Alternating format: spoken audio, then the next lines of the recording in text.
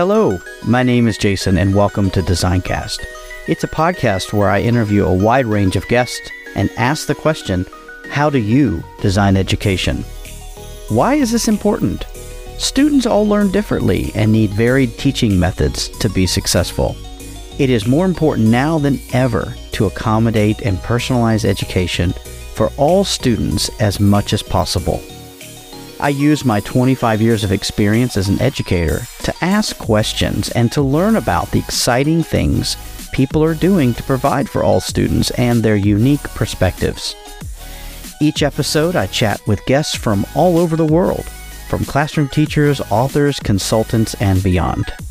We chat around a range of topics that we feel are important right now. Will you join me in this journey to learn and grow together? If it's your first time here, welcome. Thank you so much for taking the time to check it out. If you like this podcast, please leave a review, rate, subscribe, share, and download from your preferred podcasting app. This helps the podcast get discovered by new listeners. Also, please use the hashtag Designcast when discussing your thoughts and feedback on your favorite social media platform. To connect with me, I would love to hear from you. Thanks for listening. So let's get on with the episode.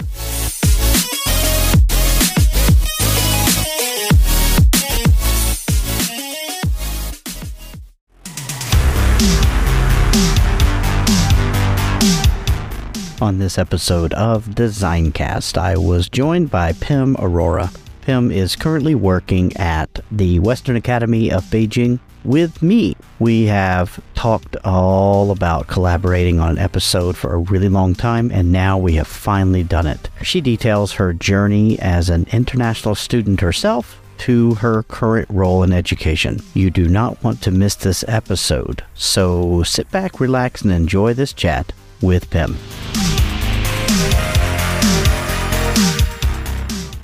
Welcome back to another episode of Designcast, and I'm so excited to have Pim Arora with me today. Pim, how are you? I'm good. I can't wait to chat with you about everything that's going on in the design education world at the Western Academy of Beijing, where we're both at. And so, Pim, listen, there's going to be people listening who unfortunately don't know you yet, and that's their loss. And so I want you just to give me a little bit of kind of the quick intro to who you are and how you got where you are now. I just want to say I'm really excited because I've been following you for quite some time and watching or listening to these design casts, and I actually can't believe I'm on one now.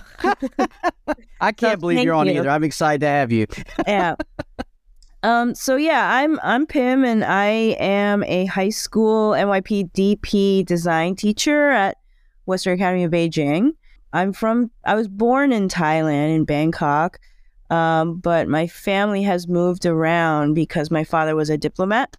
So different places around the world, in international schools, graduating from International School Bangkok. You know, it's fun teaching these students when I used to be sitting in their chairs as well. So it's very similar feelings and stories.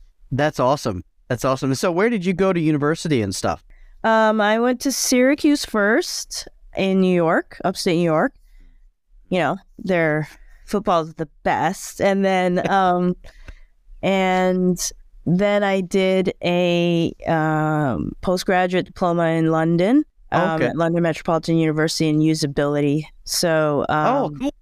Yeah, so that's kind of the background of where the technology design type I got exposed to that there. Dude, that's awesome. I didn't realize you had that in the usability department. That's really super cool. And I know that that's going to come into play, I'm sure, when we, a little bit later in our chat. But funnily enough, like the usability thing, when I graduated in early 2000s in London with that degree, usability was not a thing. It was something that was actually not really prioritized yet. So it wasn't well known. And the more everything just started going in technology and interfaces and, you know, making people happy with their products, what they're paying for, it became a standard. But that took about 7 to 10 years after I got that degree. Wow, you're a trailblazer. So you really are one of those students that has this education that is for a job you don't even really know where it's going yet. You know, a lot like our kids that we're teaching now, right? So you can empathize with them even more. Yeah. Wow, that's super cool, man. So with usability, what did you do? Did you go straight into education, or what did you do when you finished? So with that, I went back to Thailand to work. I got a job with a telecom company, one of the bigger ones there. Like, it's now called True. It used to be called Telecom Asia. And then I started kind of being part of this project management team that would try and sell technology and products. And with that team, the usability part of it came when I was trying to explain how to use something to the client. Yeah. And I mean, the manuals were not usable. They were not understandable. They were not step by step in the way that our brain works, you know? So it started there, kind of simplifying complicated things and interfaces, I was part of the development team in the call centers, and these call centers had 18 screens open at one time. So we were trying to build an interface that integrated all those screens to lessen the time on a call. So it's just started with that. So it went from screens to tabs, right? Yeah, or windows, small windows inside. Right. Oh my goodness. That's so funny. Yeah. That's hilarious. Wow. So we've come so far. I mean, seriously, it's so interesting to hear how far we've come if you think about that. I mean, I know when I say things to my own children or my students to say I'm older than cell phones, or I'm older than, but with the internet we know of, right? So it just kind of blows their mind, and so it's kind of fun to hear those kind of stories, and that's super cool. Thanks, Tim. So I guess, how long did you do that? I did that for 4 or 5 years, and then I jumped into the advertising industry, which is really where the creative part started, and at advertising and creative and marketing part of design. So I was working on those interfaces, but then because where I was working required me to do marketing and advertising, then I started to simplify language and visuals, or call to actions, so it's trying to read the mind of the client or the customer or your audience, and then speaking that language, getting them to do something for something, a reason or not, so it is really fun, actually. And it was super high pressure. And at the time and at that age, I was looking for that. I wanted that pressure and work hard, play hard kind of mentality. And the people in Thailand, the marketing and advertising industry there is so advanced and so fun and colorful. I just really wanted to be a part of that. And so I went on doing it to myself, to managing a teams that can do it, so the whole process of getting the client, getting all their what it is that they're looking for, and then doing the research, and then talking to the team and having them come up with ideas and seeing if it matches or not, that whole process, the whole real design process is awesome when it comes from just words and a meeting with someone into a real tangible product that you can hold, or even that you can see or feel. Yeah, it's really amazing. And when that product is successful, that's even more amazing, so it's it makes everybody happy. There was that part of it as well in the advertising part and industry. That's pretty sweet. I can only imagine that those experiences help when you're talking about the design cycle in school. Yeah. So how did you make the jump into teaching and being in education? Well, I think like that pressure, it started to eat away at me because I was, it really was a whole lot of pressure, but I started thinking about like who was this benefiting and what for, you know? I kind of had a little like epiphany that I wanted to either work in an NGO and do marketing or work in a school and do marketing. And the school came first as somewhere else to work, but then I ended up really enjoying the relationships in a school and like hanging out with just teachers and students. Like the students were learning from my experiences. I really enjoyed sharing that. And I wasn't a teacher yet, you know, so I had an old boss. He recommended that I become a teacher or get certified because he saw that I was pretty comfortable just talking and explaining things and pretty slow or pretty simple because of the usability part, you know, so that got me into education. Yeah, that's awesome. And, you know, Pim, I mean, we're really lucky where we are because we have an awesome team of people with a really, really varied background.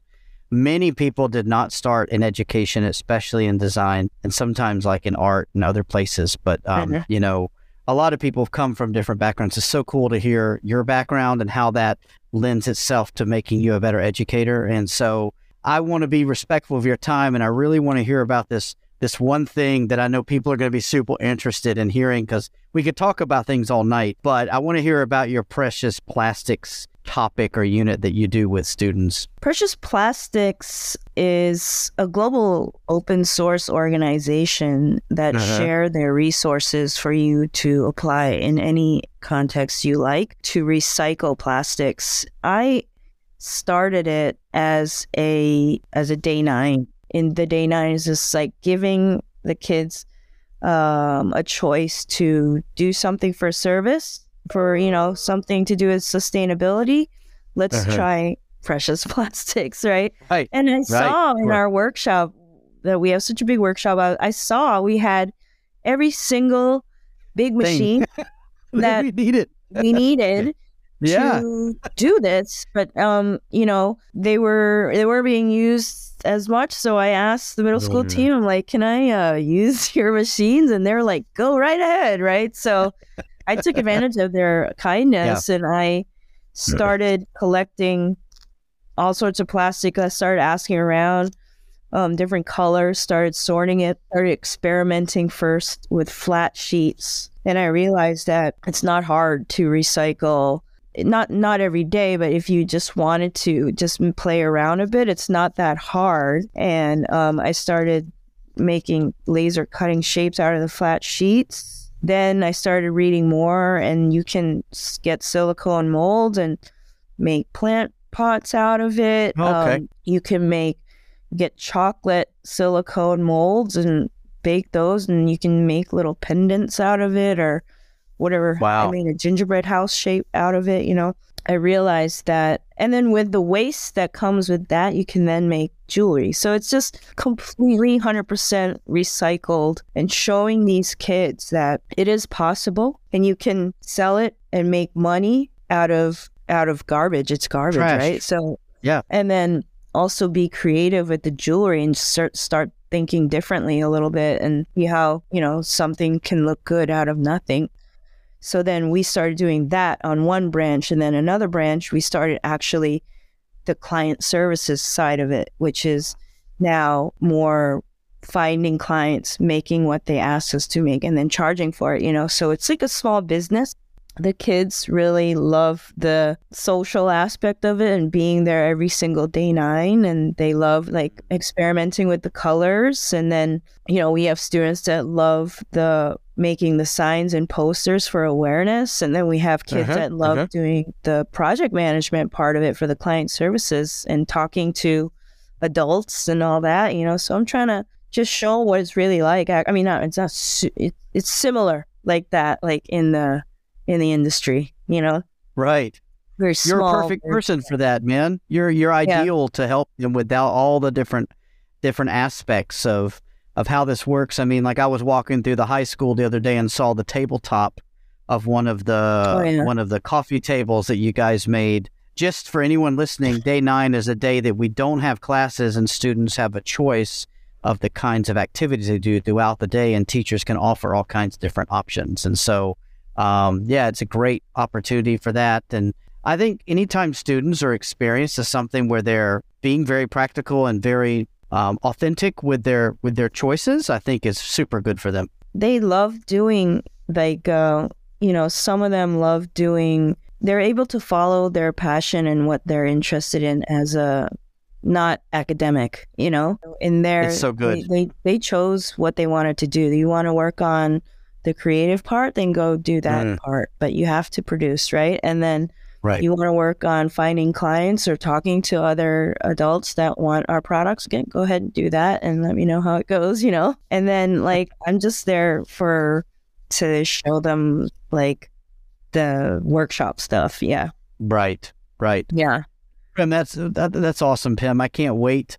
I'm actually going to use one of my day 9s to check out what you do with that. I really am trying so hard to get over there for you guys I want to watch this whole thing unfold, and maybe we could share some photos when the episode drops, and we can talk a little bit about, here's some products that you guys have made, and it's part of a larger scheme which we have at our school about sustainability. And so what are you doing with sustainability at WAB? The sustainability part of the new strategic direction of the school is sustainability, environmental sustainability, everything sustainable. I was asked to lead the high school as a lead teacher in sustainability as a team. So it goes across all the divisions, but as a team, the 4 of us work on, of course, we do our activities regarding environmental sustainability and all that, but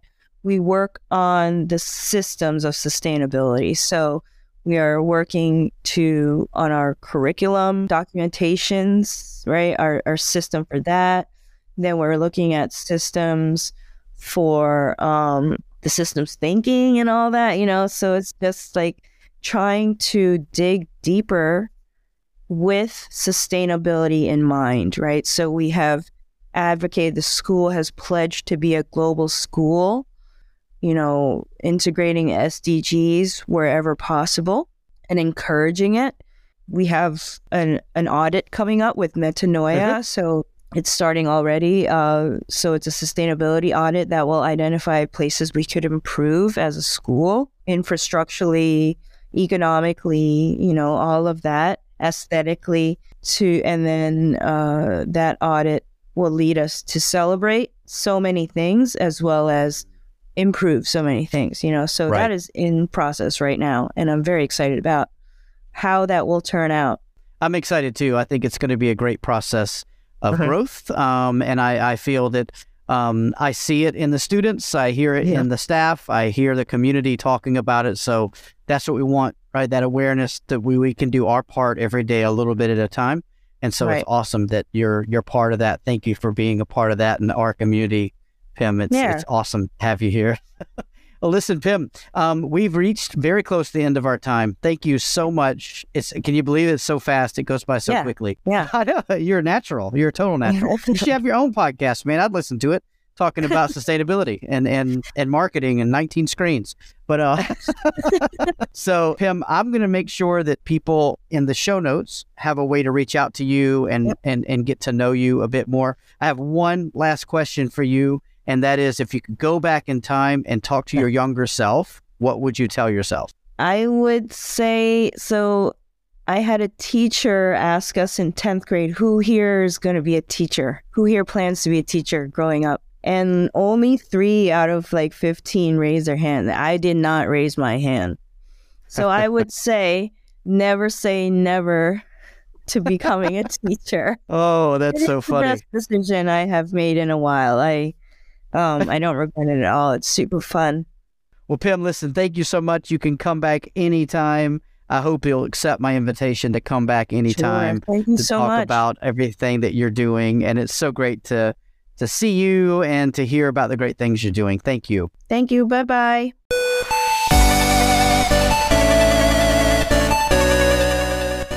I hope that you enjoyed that episode of DesignCast. Again, I'm Jason. I am the creator and host and one-man band when it comes to this podcast. I sincerely hope you enjoyed it, and please share it with your colleagues and friends and help me network with those folks who you think will benefit from listening to this podcast. If you own a company or you have connections where you would like to partner with me in this podcast, whether it be sponsorship or product reviews or any other possible services, please reach out to me. My contact information is in the show notes, and I cannot wait to hear from you. I only do this because I love talking to people and I love sharing my passion with all the listeners. So if you are interested in possibly being a future guest, please reach out and get in touch. I can't wait to hear from you. I really want to hear about how this podcast and its guests are helping you become better or to enrich your lives. Thank you so much for listening, and until next time, be good to one another.